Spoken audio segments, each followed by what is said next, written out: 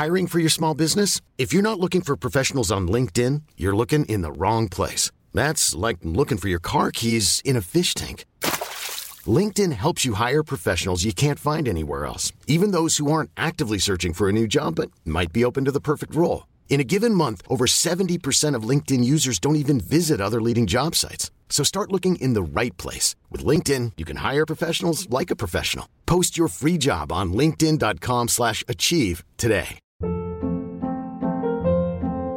Hold up. What was that? Boring. No flavor. That was as bad as those leftovers you ate all week. Keke Palmer here, and it's time to say hello to something fresh and guilt-free. Hello Fresh. Jazz up dinner with pecan-crusted chicken or garlic butter shrimp scampi. Now that's music to my mouth. Hello Fresh. Let's get this dinner party started. Discover all the delicious possibilities at hellofresh.com. This is Little Atoms, a radio show about ideas and culture. With me, Neil Denny. This week, writer Matthew Neal on his book An Atheist's History of Belief, and then columnist Suzanne Moore tells us about A Book of Dreams by Peter Reich.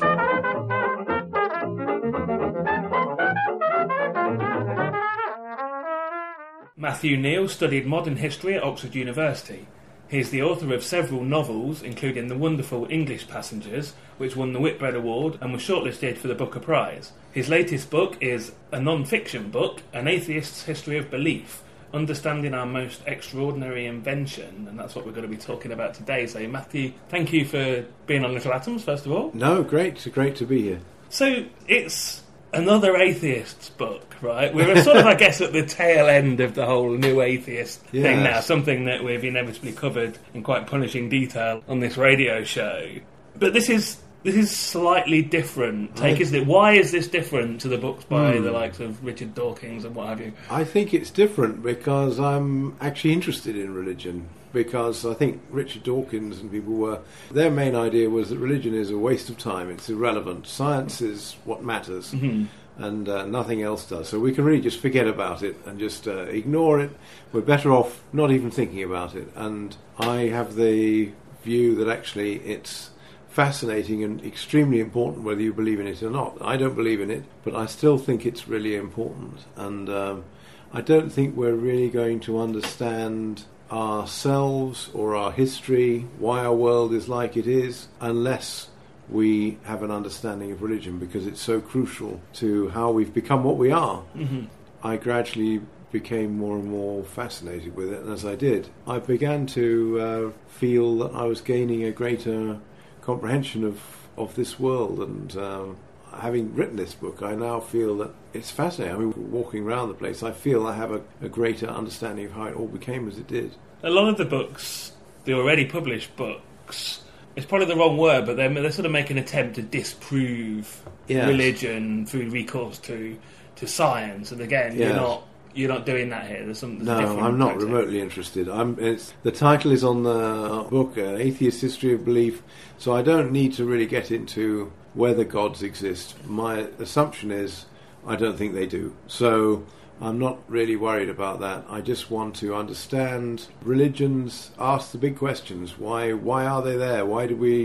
I see religion as a vast invention, a vast work of human imagination. As a novel writer, I'm quite interested in imagination, and I suppose I would have the view, well, why did we invent this as we did? Why did it evolve as it did? Because religions have been constantly changing, and I just want to think about that, really. Indeed, you call it a few times like our greatest invention in terms of literature and imagination. Well, if you think of all the endless details, the gods, the details of our invention of this supernatural world, which we can't see, and it's an incredibly rich invention. It's really puts, I'm sorry to say, all novel writing rather to shame. I mean, it's people have been imagining these details for tens of thousands of years and have come up with some extraordinarily rich details, and so I think it's fascinating. Also, it's a tribute to our power of our imagination.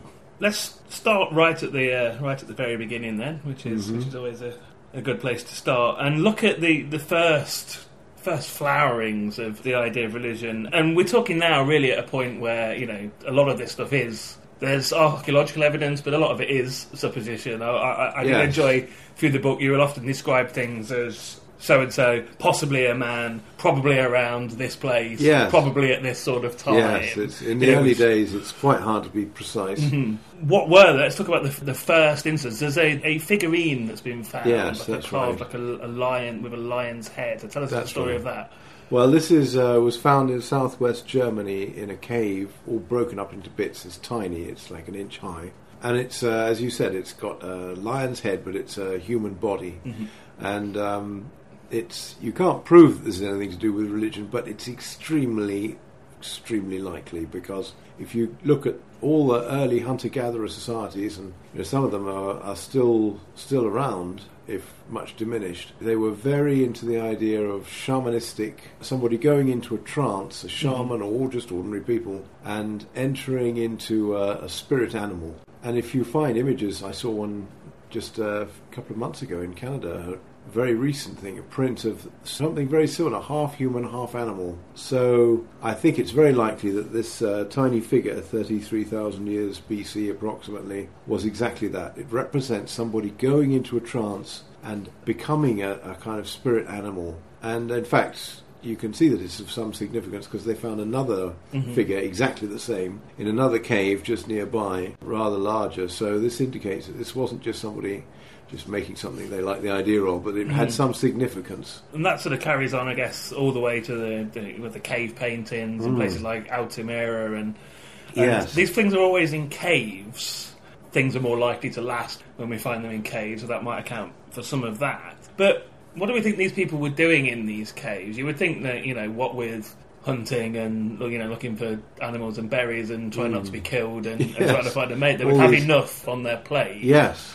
Well, I think they were probably living on the edges of the caves, where the entrances of the caves, where it was dry, but there's still some light and they could have a fire and whatever. But I think they probably explored into the caves, and the caves clearly became a kind of meeting place between their world and the spirit world, which they still are in places like the Khoisan people in southwest Africa.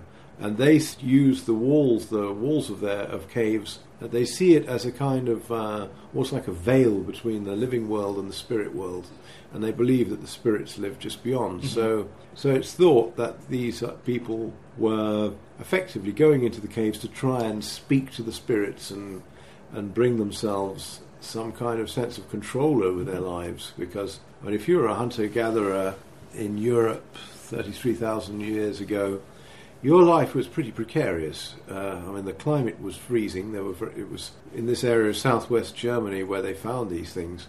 You were wedged between two huge ice sheets, one to the north in Scandinavia, northern Germany, the other one in the Alps. The climate was freezing. You were dependent on finding animals to hunt. You could catch diseases. The weather could be vicious. It was a precarious existence. All the hunter-gatherer societies seem to have applied to the spirit animals, gone into a trance to reach this spirit world, to try and bring themselves better fortune for three things: weather, disease, and finding animals, all of which were crucial for their existence. But there's evidence that people were going into a trance even long before this, because there's evidence that all of modern humanity originates with the same people in southwest Africa, and they found evidence in a cave in near Cape Town in South Africa, which they found evidence of a fairly sophisticated early human existence, including they found a sort of carving of which seems to represent, when you go into a trance, you see these shapes, a sort of crisscross shape, and these seem to represent this same shape. So probably, although the evidence is thinner here, people were doing this 90,000 years ago. But by the time we get to southwest Germany, this figurine, it's pretty likely. It's pretty certain that that's what was going on. I'm Jonathan Meads, and you're listening to Little Atoms, a radio show about ideas and culture. You then talk about another site in Turkey that's a recent discovery, but that is centuries and centuries old, twice as old as Stonehenge. If not more, yeah. yes. We're talking about another type of earthwork and stone circle. And this is a huge leap, really, from what we've been talking about with the trances and the lion carving. So this is like really the first sign of a piece of architecture that might have some sort of religious or astronomical significance or whatever. So tell us about the site, first of all. It's called Göbekli Tepe, and it's in southeast Turkey. I sadly have not been there, but it sounds quite extraordinary. And it's on the top of a mountainside, and it's basically, they think, about 15 stone circles built on top of each other. Yeah. And they've only really begun to excavate the top ones. And they've been done that over the years, so one's replaced another one 1,000 years later, and another one's replaced another one 1,000 years later. The whole site was built over a period of about 1,500 years. Uh-huh. And it started around 11,500 years ago. And what's very significant is 11,500 years ago is the precise moment when people finally settle down, because the climate improves. And they've tried to settle down, didn't work.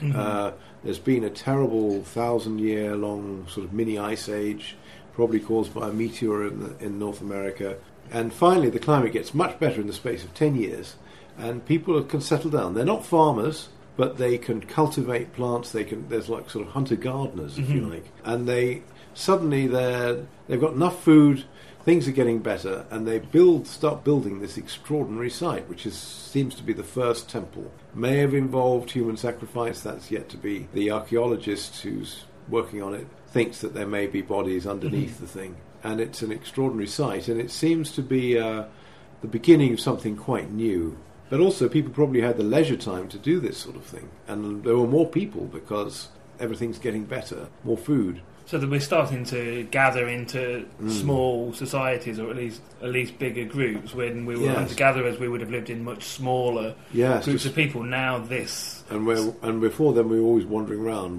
This is the beginning of country life, if you like. People were beginning to live in sort of something like villages. And interestingly, I mean, it's often talked about that religions perhaps came out of this idea of settling down into smaller communities, but actually you posit the idea that it might be the other way around. Yes, this is an extraordinary discovery, which is actually that people used to think, well, people developed farming and then they had organised religion. It seems like it was the other way around. They built this extraordinary thing on the top of a mountain. Nobody quite knows exactly what they were doing there, but to make a long story short, to do with farming, you actually have to develop. It was really our first foray into genetic manipulation of plants, and we created a new kind of crop which just would not survive without us, because it's like a kind of suicidal variety and that's what we eat these days. So basically, to give this kind of crops a chance, they had to be replanted and they had to be nurtured by us. But most of all, they had to be taken from one place and put in another place by us. It's very likely that this is exactly what happened, that people were going up to this temple with bags of seeds, and they were effectively sorting them out just by which ones were easiest to get, which was the suicidal kind. So we went up there, and there's no evidence that farming was there in the early years of this site. But it seems that by the very process of going up there, carrying seeds around, that this actually happened, because the foods that we eat these days, the wheat, the barleys, in the Western world, all seem to originate in one place. And this is a group of hills called the Karadag Hills, and these are 20 kilometres away from this site. So it seems a bit beyond coincidence. I think religion caused our version of farming. Farming was invented in other places as well, but in the Western world, it seems that this temple caused it to happen. I mentioned Stonehenge. We're talking about a stone circle of huge pieces of rock. Beautiful carvings on them of animals. But these things would have literally had to have been, dragged from somewhere else to the positions that they were put in over a long period of time. But not very far. They quarried them on one side of the hill and they dragged them to the summit. But still, they were massively heavy. Yeah. I mean, they were, I think, 10 tons, some of them. So people would have had to cut them out, and they were probably cutting them out with tiny flint stones. So it would have been quite a labour.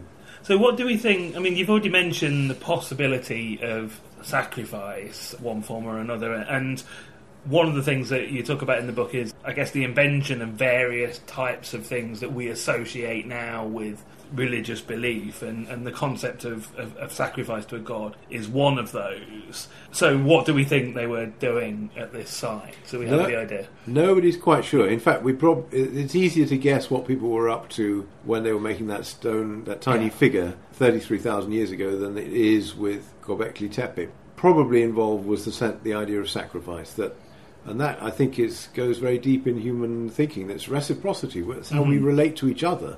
So why not relate to the gods? You know, you've got these creatures that you've imagined, these spirits. You think that they're out there. You think that they. A key point of us is empathy. That's one of our great human features, is empathy. That's one of our amazing skills.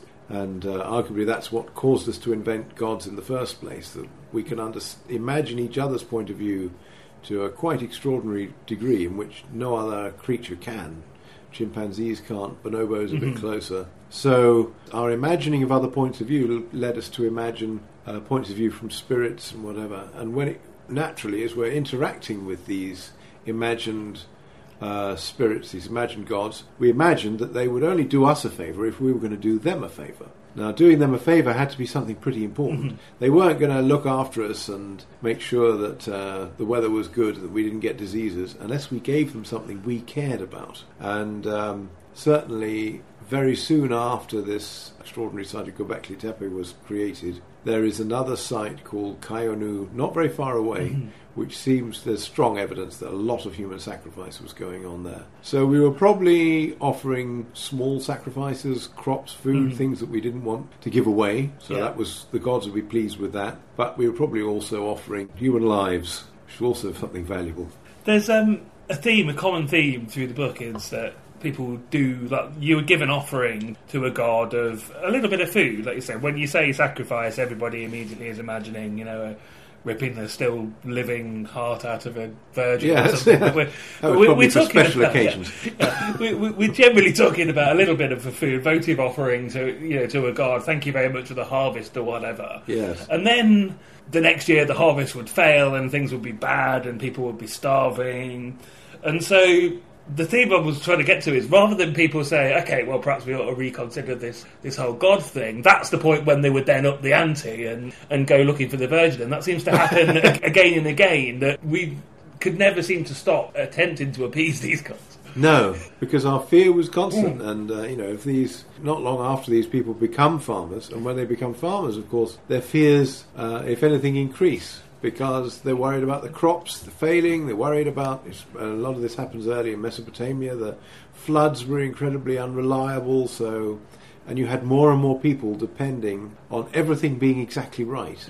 So it would have been, and early Mesopotamia is one of the most, seems to have been one of the most intensely religious societies the world has ever seen. They were constantly thinking that they might have done the wrong thing, they might have gone wrong, they might not have pleased the gods. And this area in the early days, basically you had a sort of Soviet-style controlled economy, moving goods around in industrial measures of these, to offer offerings to the gods. So everything, the whole economy was based around offering to the gods. Naturally, most of them didn't end up being burnt for the gods because people would have starved to death. So you offered them to the gods were placated, you hoped, and then we don't know really what happened, but it obviously got eaten.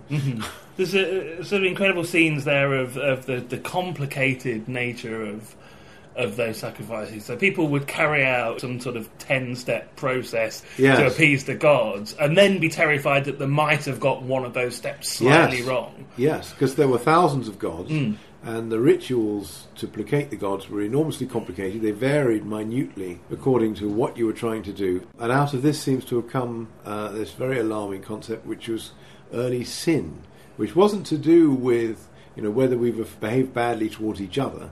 It was all to do with, have we got it right in terms of placating doing the rituals to keep the gods happy. And this became such an intense thing in early Mesopotamia. People were constantly terrified that they might have got something wrong, to the point that everything became reversed. So if something terrible happened to you, if your house burnt down or all your animals died, it wasn't just some piece of bad luck. It must be your fault. You had failed to keep the gods happy. And this is really a terrible invention, and the Mesopotamians wander around in a state of constant angst, and they even name their children things like, "What is my sin?" We're in Mesopotamia, which is the site of some of the first ever cities, and another technology that gets invented, which again you sort of link to our religious beliefs, and this is the tablets with cuneiform writing, the first sort of writing system on them, which basically were records of accounting. Yes, the oldest written things, other than just very simple like number tokens or whatever, seems to be accountancy and magic spells. So, and the accountancy was, I said, we were talking about how there's a kind of controlled economy. This vast quantities of animals and crops and beer and butter and anything you can imagine was coming into these warehouses around the temple. And it seems that they were writing notes as to who delivered the correct stuff. It was like a kind of supernatural tax, if you like. The writing, at some point, probably in a warehouse near Uruk in ancient Mesopotamia, they developed more sophisticated accountant keeping, and they developed the first pictograms. The first writing appears. So writing was inspired, along with Western farming, by religion.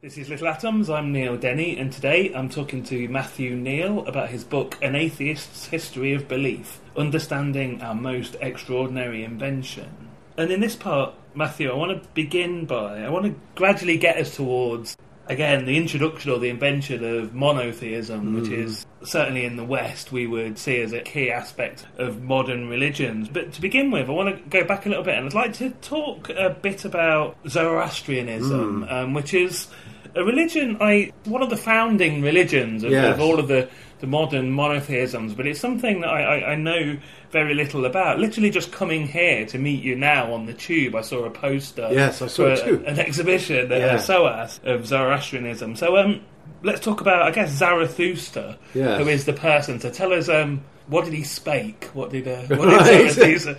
What did he think? Who was he? Well, he was a priest among the early Iranians. We're not quite sure where they were. They could have been in Afghanistan or somewhere in that area. And he was in a priest of the original religion they had. We know a little bit about this religion. They already had a heaven, a paradise, but it was only for the aristocrats. The rest just went to the standard miserable underworld, which you find all over the world in the early times. And Zarathustra seems to have been a bit of a radical firebrand. He didn't like the fact that only the aristocrats got to this new paradise. He thought everybody should go. He seems to have had it in for the aristocrats because he didn't like their warrior gods. He had a new religion in which their warrior gods were bad, and they actually become the sort of prototype for the devil, Satan, eventually. He has preferred gods, not just one. It's not quite clear when Zoroastrianism becomes a one-god religion. It may have been much, much later. But he does have this new idea of a heaven for all, which is you get into it basically by being good to each other. It's not quite clear when this happens, when he lives. It's all rather unclear. But he invents this. He also has a very sort of black and white view of the world. So he sees that there's good and bad. There's the good bad gods, the bad gods, and he sees a kind of battle between them. And he also has a new chronology, which has really been with us ever since. There's a perfect time, and then the bad lot come along, try and smash the perfect world. And this has been a kind of beautiful, green, lush, perfect world. They try and smash the world, and then the forces of good come back, and they stop the forces of evil, and they're left with a kind of it's not really a disaster, but it's not the perfect world anymore. And that's the world we live in. It's a bit messed up. Yeah. You know, there's deserts and there's diseases and insect plagues, but it's not too bad. But Zarathustra comes up with the idea that if we're very good and we really work at it, we can create a perfect world in the future. We can regain it. And this is something that goes very deep into later religions. And it's probably not Zarathustra, but probably his followers, because his religion is really very small in his time. It takes a long time to take off. Have the idea that there would be a special person who would arrive, who would be born of a virgin who's wandering around getting water in a lake, and there would be some of Zarathustra's own sperm would have been magically preserved in this lake, would reach the virgin. She would give birth to a special person who would lead the forces of good to create this perfect world, and he would be a kind of Messiah. So a lot of these ideas are very powerful. But Zarathustra has a terrible time, like all the early prophets, getting his ideas across. He wanders around, he has to leave his home like most early prophets. He's wandering about. He can't convert. He only converts his cousin initially. Eventually he reaches a new place, we don't quite know where it was, probably in Afghanistan. He converts the wife of the king, then the king. He converts a lot of people in this place, but eventually he makes a lot of enemies, and apparently a priest of presumably the old religion kills him. Something terrible happens to the kingdom, and his followers wander around for centuries before his religion really gets going. And something we've sort of skipped over in describing that Zarathustra's sort of socialist overthrow of heaven and making it available to everyone, raising the red flag, is that, well, heaven itself is not something, I was quite surprised by this, was not necessarily a feature of the idea of a paradise, is quite a relatively recent invention of religions. Earlier religions did not have that. No, early religions all over the world seem to have the same dismal prospect of a horrible underworld full of rotting bodies. It's dark and it's damp and it's miserable and it's smelly, and it was accepted that everybody went there. Even the early Mesopotamians, they have this marvellous book, the first great literature, the Epic of Gilgamesh, and it's about a king trying to escape his fate and live forever, and he can't. He's going to end up in the terrible afterworld too. Heaven appears in early Iran, and it also appears in early Egypt. And it seems to appear, first of all, for the rich and privileged and relaxed. So it's the Iranian aristocracy, and it's first of all appears in Egypt for the pharaohs. They're the first ones who are going to have a great time after they die. They're going to be flying across the sky in the company of the sun god Ra each day, and the early Egyptians become so captivated with the idea that this would be really a good thing, and that if you worship your dead pharaoh, who's really like a kind of sort of half god, then he may put in the right words with the all-powerful sun god, and life's just going to be so much better, because you won't have the problems with the crops and the floods and all of this. So this is why they build the pyramids. It's basically like a kind of launch pad for pharaohs to go off each morning, and they put in boats for them to fly in and all sorts of, and they try and embalm them and give them a palace to live in, and lots and thousands of people looking after them, so they'll be dignified. The idea then in Egypt at that point, though, is that look after the pharaoh, yes, or look after the pharaoh's memory. The pharaoh is this sort of demigod, yes, and Ra will take care of us, but now on Earth. Then things change again in Egypt as well, and the afterlife becomes a bit more democratic. There's a complete social upheaval. In fact, there's one, and then several centuries pass, called the Middle Kingdom. There's another one, and each time it seems that heaven becomes more democratized. So it's rather hard to tell, but it seems like the first time round it's the aristocracy use the same rituals, the same thing that the pharaohs have enjoyed. They're now getting a kind of aristocratic heaven. And then by then what's called the New Kingdom, you have three heavens. So the ordinary poor farmers have their imagining of the best possible heaven they can have, which is actually quite simple. They're still farming the fields, but out in some place far to the west, and they're not going to get diseases, and the rain's going to fall when you want. So it's the life they've got, but without the worries. I want to make mention here as well of somebody that was talked about quite a lot on a recent Little Atoms with the writer Joe Marchant was Akhenaten, who was one of the Egyptian pharaohs, and I raise him because you do talk about him in the book, but he has a stab at introducing monotheism. Yes, disastrous really, and probably didn't really last in any way, but he's a rather mysterious figure. He definitely wanted to have a new version of the main god, and he tried to instill this, and for a while he seems to have succeeded to a degree, although it seems that all the worship of all the old gods went on in Egypt all over the place. But he wants to have one god only, it seems, and as soon as he dies, everything goes wrong. The old guard come back, and they actually go to, it's really almost like sort of Stalinist era and Trotsky or something.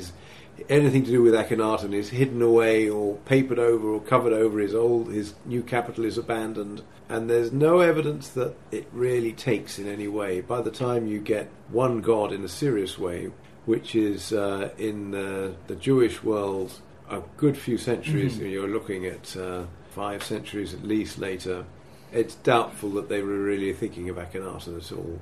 Some people have thought they may be, but it's doubtful, I suspect. I'm J. Courtney Sullivan, and you're listening to Little Atoms, a radio show about ideas and culture. Well, I want to bring us on to really a huge subject, which we'll tackle relatively rapidly, which is the origins, sort of interlinked origins, and the growth from here of the 3 main religions of Judaism, Christianity, and eventually Islam.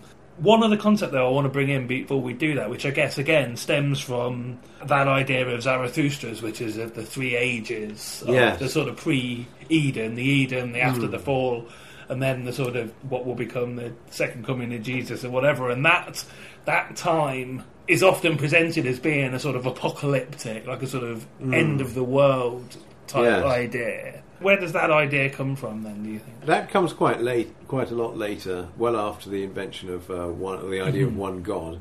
And it appears around the 160s BC in Judea. And what's happened is Judea has been occupied by a Greek kingdom, the Seleucids. And the Greeks, what actually happens is some of the elite among the Jews are very taken with all this fantastic new Greek thinking. So there's a kind of cultural war going on, and the more traditional Jews want to go back to basics and re-establish the ideas of the Jewish religion.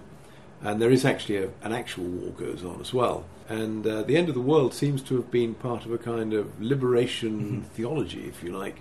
We're going to chuck out the Greeks, we want to have every weapon we can, and it seems that some scribes start adding to old Jewish texts the Book of Daniel, or creating a new the Book of Daniel, which involves some stories which were going round about really a kind of clever trickster Daniel, which were probably popular folklore of the time, and then they extend this into prophecies of the future. So Daniel, who's supposed to be at the court of the Babylonian court hundreds of years earlier, outwitting the Babylonian king, suddenly he starts this whole new thing, which is prophesying the future. But actually, a lot of what he prophesies has already happened. So it's a kind of fake thing. And then he prophesies the real future in the next few years late, and the future is the Greeks will be beaten, the Jews will win. There will be a huge transformation. The Jews will have complete success in the world. The good old days will be back from several centuries earlier. And this transformation becomes a kind of end of the world. And this idea then begins to gain a kind of momentum of its own. You described the author of the stories of Daniel as a forger. And it's interesting to see that, it doesn't take centuries later Richard Dawkins to spot this. Basically, people at the time, or not long after, noticed that there were inconsistencies with that story. Glaring inconsistencies. And he actually had to sort of change things because the prophecies don't happen right. Yes. So, okay, well, do carry on with the story, because I want to get us to the point where... Well, Jesus, basically. Let's get Well, I mean, what seems to happen is that the Book of Daniel becomes a big hit, and it seems that this group appears.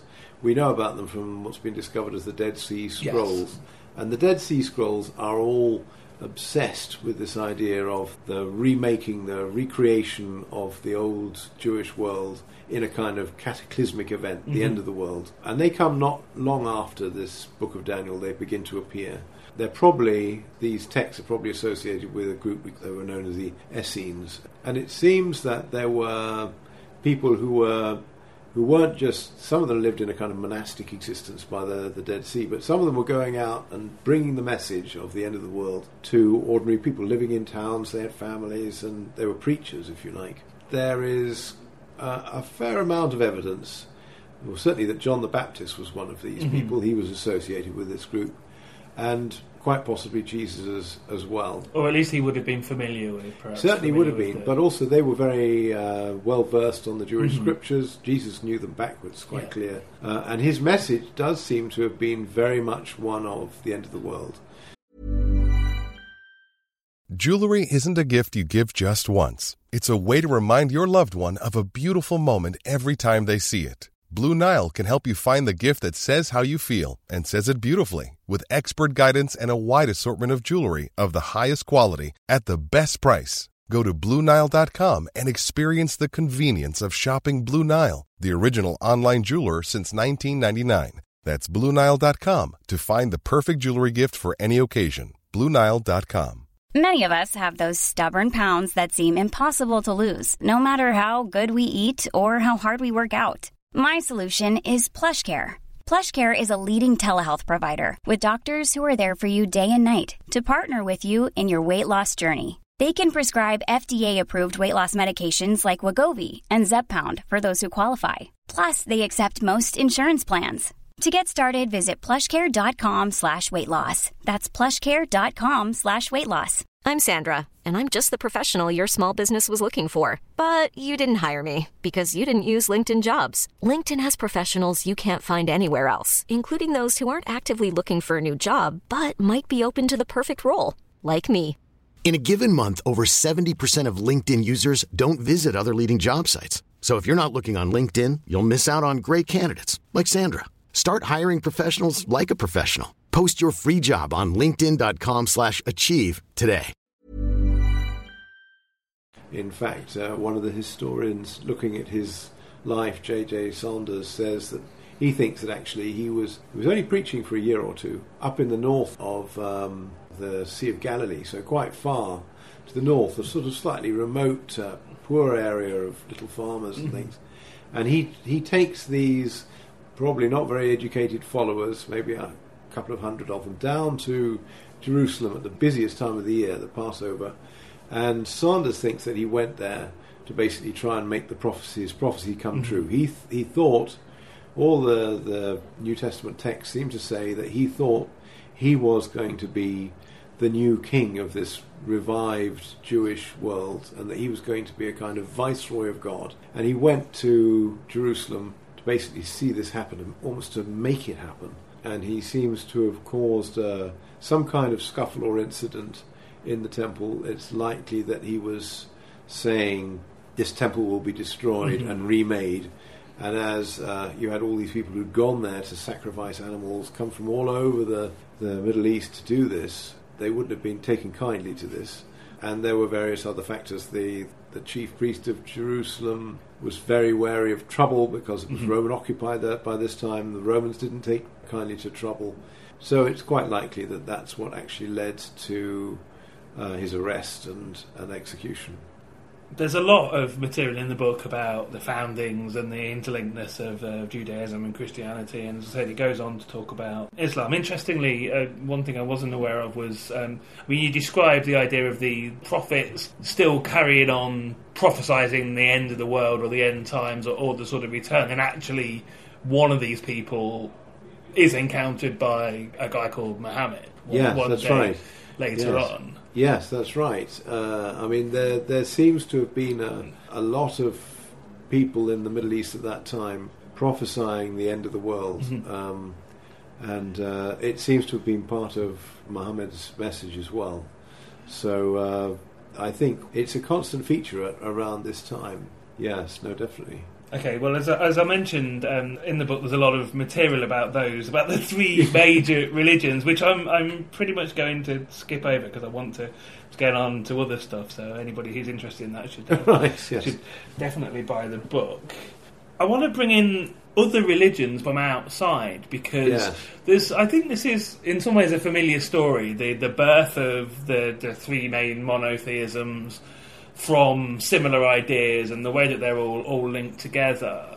But it's interesting to look at religions growing that were completely cut off from that. Yes. So, for instance, you talk about the ones, a couple of examples I want to look at, but one of them would be sort of Mesoamerican religions and sort of the Aztecs and the and Inca societies. And so let's talk about how a religion could... How religions develop in that sort of isolation, I guess. Yes, well, I was fascinated myself because I was thinking, well, if religion developed totally in an isolated way, maybe who knows what they turn into? Something completely different. And of course, they do have all sorts of differences in the details.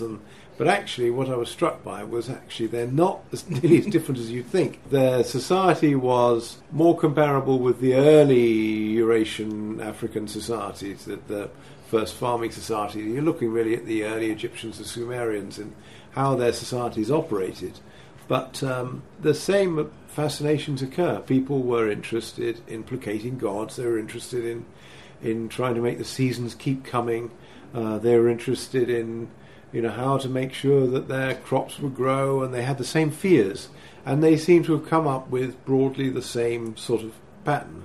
There are differences, and one of the major differences among the Mayans and the Aztecs was all across the Americas to some extent is they were very into human sacrifice. But actually, if you look in the very early farming worlds in Eurasia and Africa, they were also, well, certainly in where we looked at the sites we were talking about, in early Turkey and that area, they seem to have been quite into human sacrifice. So it may be that they were just carrying on specialising in that for longer, but they're certainly... You can't say that they were really going for an entirely different picture. It's just that naturally, if you're going to have spirit gods, and then you're going to evolve these into more permanent basic gods who you worship, different animal gods, which appear in India and Egypt and all sorts of places. The animals are going to be different because you've got different animals. But you still have the same... The picture is not nearly as different as you might think. Mm-hmm.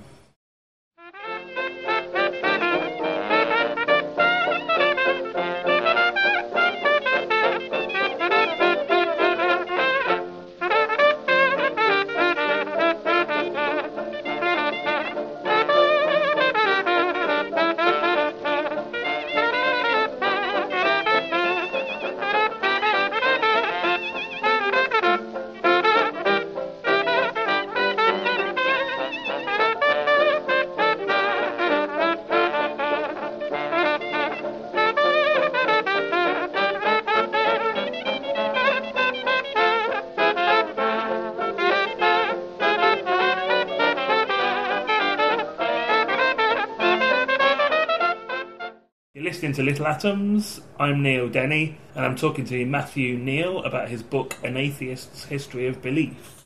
Matthew, I want to look at another example of a religion from elsewhere, and I think this is a good example. Talking about Buddhism, it's a good example of often another thing that happens with religions, which is that they start off doing one thing and eventually end up like a shadow of their former selves. And you talk about the early schism in the history of Buddhism. So give us a sort of brief recap of that story, where it comes from. Yes, well, Buddha seems to have been another firebrand, a bit like Zarathustra, in that in early India, it's hard to be precise, but there seems to have been a very entrenched religious priesthood caste, and Buddha, or Siddhartha as his real name was, seems to have been very concerned to break up the control of this caste. But it's doubtful that he was really creating a religion at all.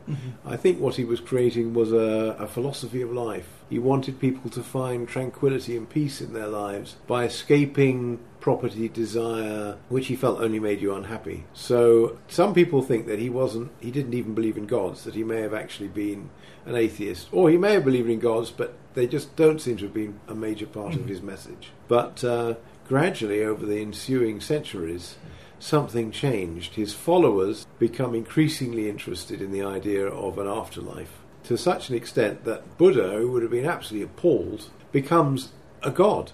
And the idea of a heaven evolves, because Siddhartha has the idea that you're stuck in this sort of circle of life, and if you're really find real peace, you'll escape this endless circle of desire, and this becomes a new concept, which is heaven. So escape to nirvana, of a kind of peace, becomes escape to heaven. And this becomes more and more complicated, so in fact that you can have people who will help you into heaven.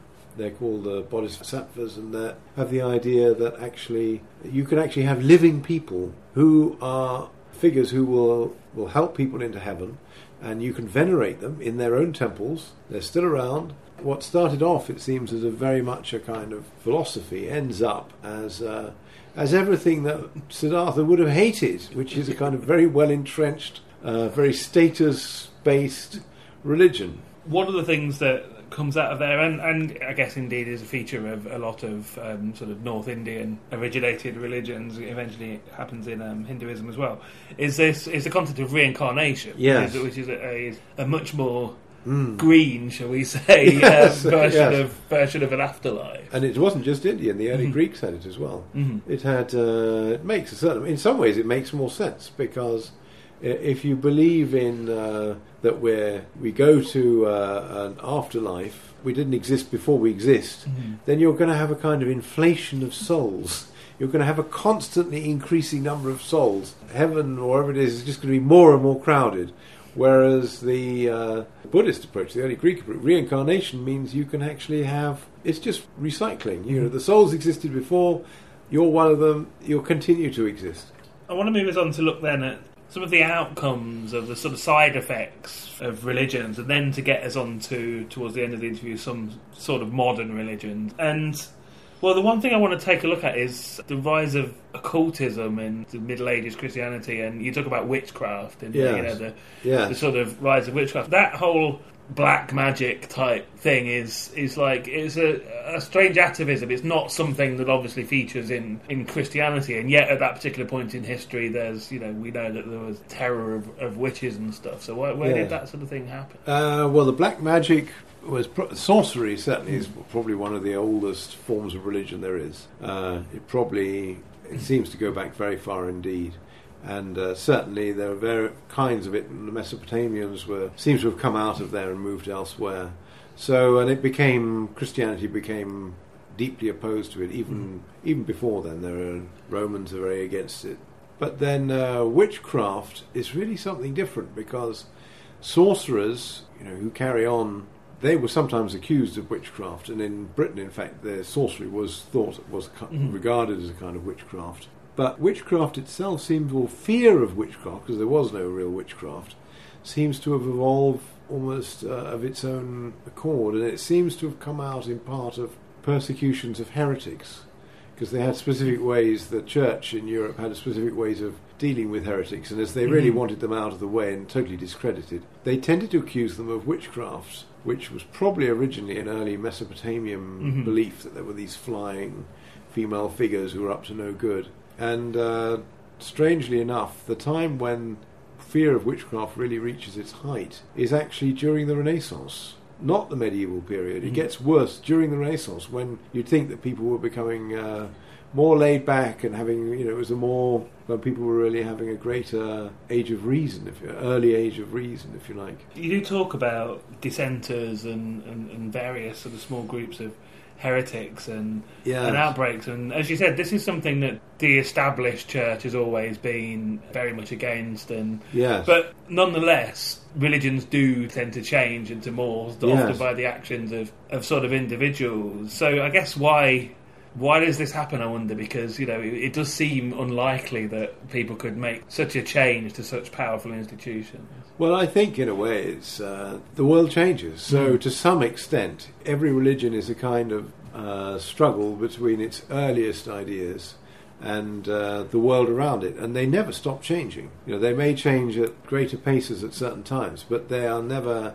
You won't find a religion that just stays the same. And every religion, for that matter, has much older elements to it that go way back beyond its apparent founding. So you'd find elements of even the hunter-gatherer society going into a trance, arguably is pretty close to speaking in tongues. I mean, you could see, and I argue that religions are really like ice cores, and that if you look at a religion, you're going to find elements that go right back to the beginning, even though the official version is usually, well, it was invented at this time, it all is just of this time, and they never stop changing.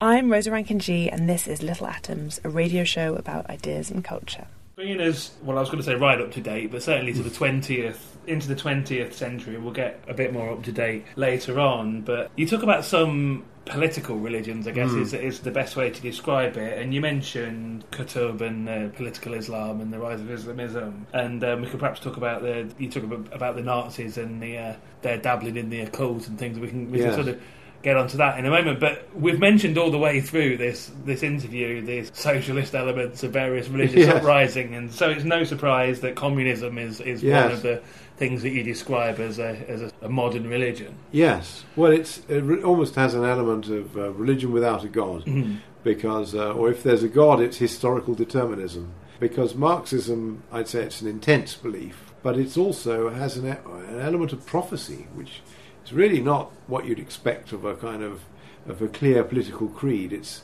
in fact, Marxism has the same pattern that Zarathustra has.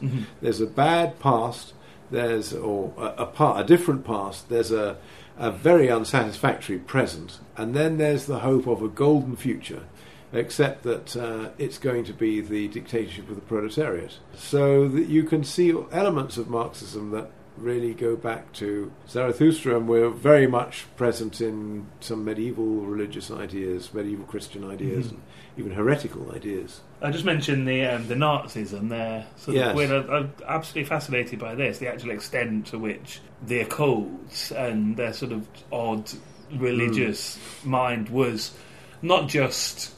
It wasn't just a hobby that they did, in their spare time. It's something that's integral to the creed, basically. Yes, no, I think that's right, because you get there's this woman, Madame Blavatsky, who comes up with this.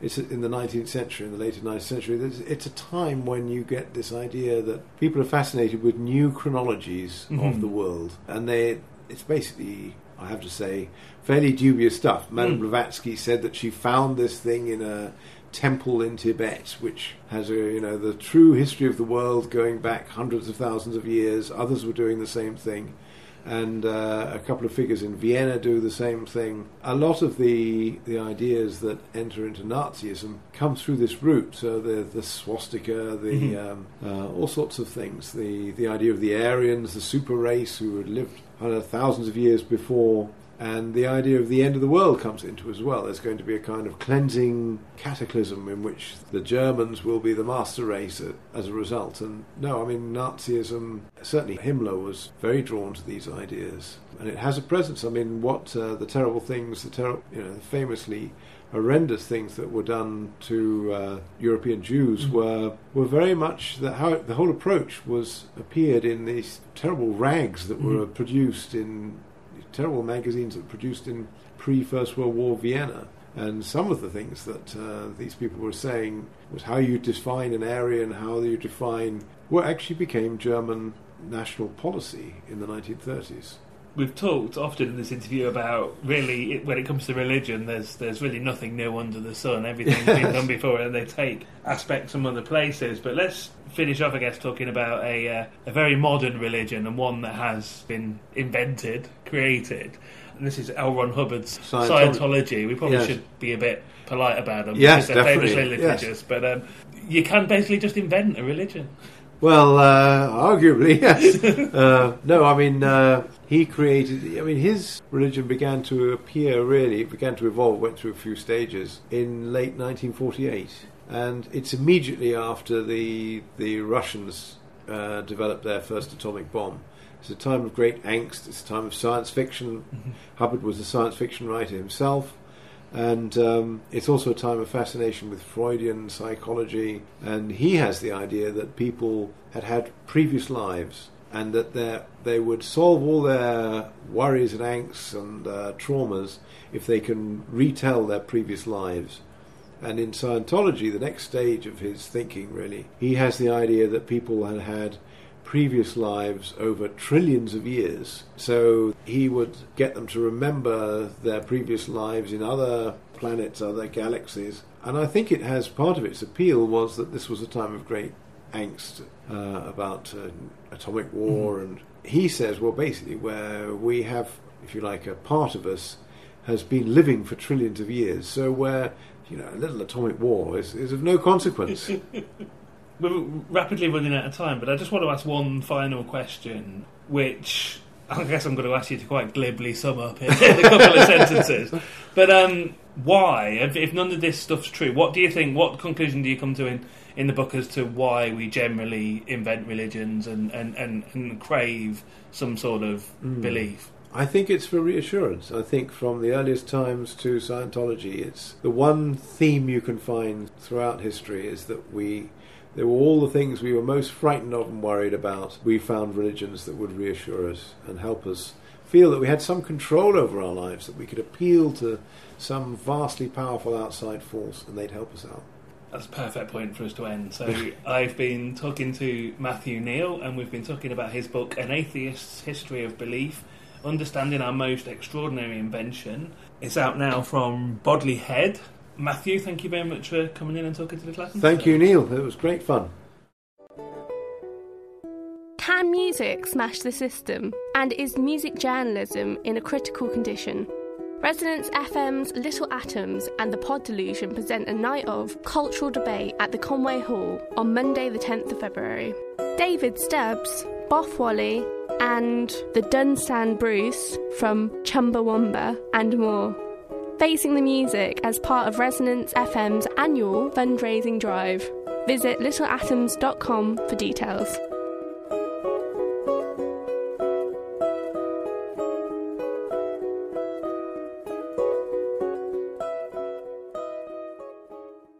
I'm Alex Cox, and this is Little Atoms, a radio show about ideas and culture. So I'm on the phone with columnist Suzanne Moore. And Suzanne, what are we going to talk about today? Well, I wanted to talk about a book that I first read when I was really young called A Book of Dreams by Peter Reich, who was the son of the psychoanalyst Wilhelm Reich. And I've read it again recently, although it's out of print. It's very, very expensive now. And it's just one of those books that stayed with me and set off all sorts of chains of ideas. And so that's why I chose it. Remind us who Wilhelm Reich was, first of all. He was a psychoanalyst, but he had an incredibly interesting career. That's right. I mean, one of the reasons that I think I love this book so much is because Reich is one of those figures who's pretty discredited now, but if you look and go back and see what he did, that I think is incredibly significant. He was one of the first people really to, I think, try to fuse Marx with Freud. So he's living at a time where you've got these incredible new ideas and he's trying to put them together. And actually a lot of what we talk about today comes from Reich, but he has been very discredited because towards the end of his life, he either, he went mad or he became strange or he ended up being imprisoned. He ended up having his books literally burnt. He was considered really subversive even by the other psychoanalysts that he had corresponded with. So I think he's just a really significant thing. I mean, the phrase sexual revolution, that's Reich. The idea that you can look at fascism as a kind of mass psychology as well as political kind of movement, that's Reich. The way we think about healing and the body and mind together, that's Reich. But as I say, I think he's been very kind of written off. Well, I think the idea, the orgone accumulators, which he invented, which are sort of boxes to collect sexual energy, well, that's slightly ridiculous. What is amazing is, you've already mentioned that this is America, and it's America in the 50s and 60s, but literally they burnt his books and came along and smashed up his machine. That's right. Well, you see, the book, shall I talk about the actual book? Peter, his son, wrote a book about what it was like to be a child growing up with this man he'd been persecuted, so he went to try and, bring his thinking to America. And his thinking became, this is a guy who was talking to Einstein, who Einstein was interested in, who Anna Freud was interested in. This is a guy kind of really pushing the boundaries here.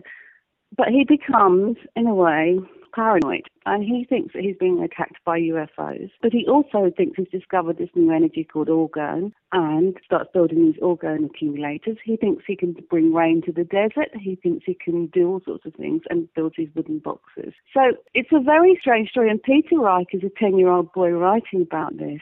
And it's a very impressionistic book because he's a child and you never know really if he loves his dad. Of course he does. He's a little boy and he idolizes him. And his dad says to him, Peter, people are after me. They're going to come and get me. Now, when you're reading it, you think, the guy is cracking up. But of course, the Food and Drugs Administration did come. They did arrest him. They smashed up everything he did on his farm called Organon and put him in prison and burnt his book. So you see, the paranoia is real. You can tell that the little boy never really knows what is real. And I think these books by people's sons are really interesting. Another book I like is R.D. Laing's son's account of what it was like to grow up with Laing. These great figures. Sometimes they're not particularly brilliant parents, but, they're very interesting. And it's not just me that likes this book. I wanted to sort of make another connection because one of the other reasons that I kind of think this book keeps coming back to me is because some of the music that I really like refers to this book. Kate Bush, for instance, wrote a song called Cloud Busting, which is based on this book. It's Wilhelm and Peter, his son, going off with these strange machines to shoot up what they think is orgone at the clouds to make it rain. And that's what cloud busting is about. I mean, the first line is, I still dream of Organon. This is the farm that they owned. Patti Smith reads this book and writes Birdland, which is taking Reich's kind of thinking to its logical conclusion, where the little boy actually comes and is rescued by UFOs. I want to go up, up, up, up. And Patti Smith, of course, being the kind of person that she is, almost sees Reich as a shaman, I think, and I think she herself has those qualities. So it's very interesting to me that this book sparks these songs and these other kinds of thinking. I don't think many books do that, and this book does it. And as I say, I think I don't want to completely rehabilitate Reich because I think there's problems here, but why does somebody that sort of kind of subversive, I mean, if this stuff he was doing, I'm not saying I believe it, but why, if orgone doesn't exist, did they have to smash up all the stuff? I mean, they literally came and smashed it all up. It's crazy. I met a guy once who said he had an orgone accumulator in Tottenham. And of course, when you see one, they are just wooden boxes. They're little wooden boxes with linings of metal. And it is all a bit nuts. But I just think, what a person to try to, I don't know, bind together the idea of all this psychoanalytic knowledge about our unconscious, our repression. I see repression is a very Reichian concept with what goes on politically in the real world. And he did do that before he sort of went off on this weird tangent. Presumably they're coming in and smashing up his stuff and imprisoning him because of the central role he's playing in, what would subsequently become the sexual revolution, the 1960s and things. And this does feel, the book was written in 1973, and because of what it is, it's loosely described on Amazon as a biography of his father, which clearly is so much more than that. But it feels also a part of that sort of completely different books, but that whole sort of Carlos Castaneda, Jonathan Livingston Seagull sort of countercultural books. And now we need that sort of thing, but nobody does it, do they? Why do people not write these sort of books anymore? That's the context in which I read it myself, I think. I was reading those kind of books. I was taking a lot of drugs. I was experimenting.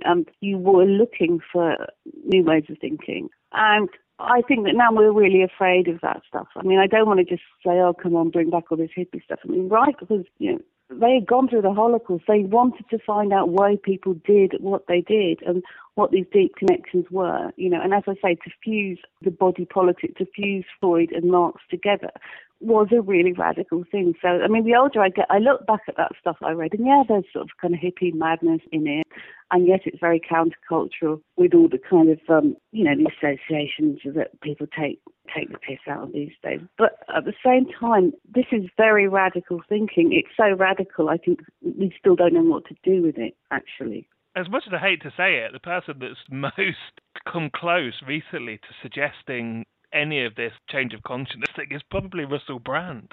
Yes, I'm afraid so. I mean, and I think, again, this whole, the mind, the body, I mean, the person who challenges, of course, is Foucault, because he references Reich and says the whole thing about repression, actually, of course, there isn't such a thing as repression. Things always come back in a different form. But, I mean, if you're talking about a revolution in consciousness, this still seems a very strange way to talk. But, I mean, I think it's interesting to me as a feminist and thinking about sexual liberation. I don't really think that Reich has the answer, that always. But it's interesting that these two incredibly influential women musicians, pick up on this stuff as well. I think there's a sort of strange kind of, I don't know, there is a strange energy around it, because he is saying that he's one of the first people really to say something about healing. And I suppose quite a lot of New Age concepts that we have about environmentalism and healing, about prevention rather than cure, that if we hold our bodies, and we are very sort of physically repressed and unhappy and miserable, that could make us ill.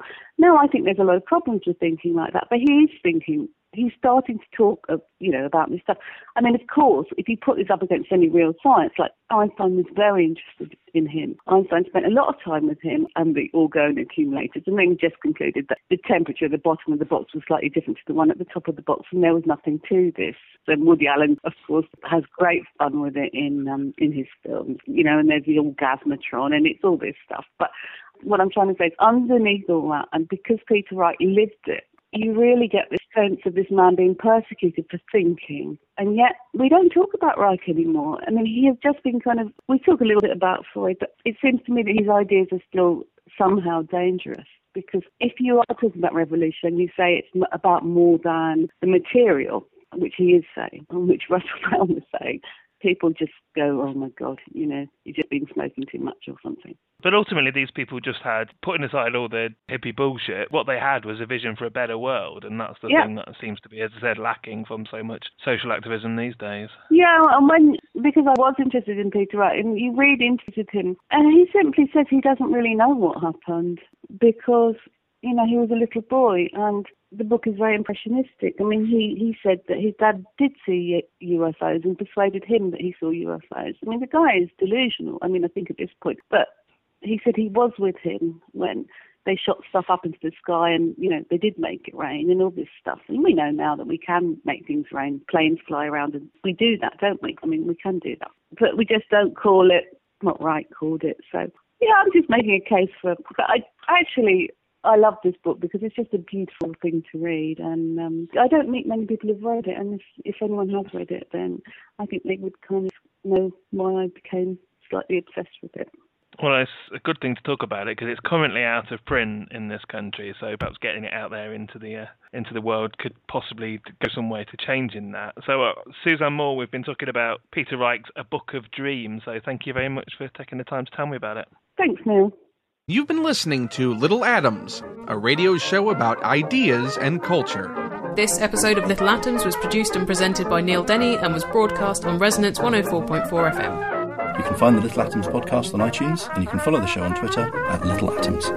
If you'd like to donate a little money to help support the show, you can do so at littleatoms.com. Thanks for listening.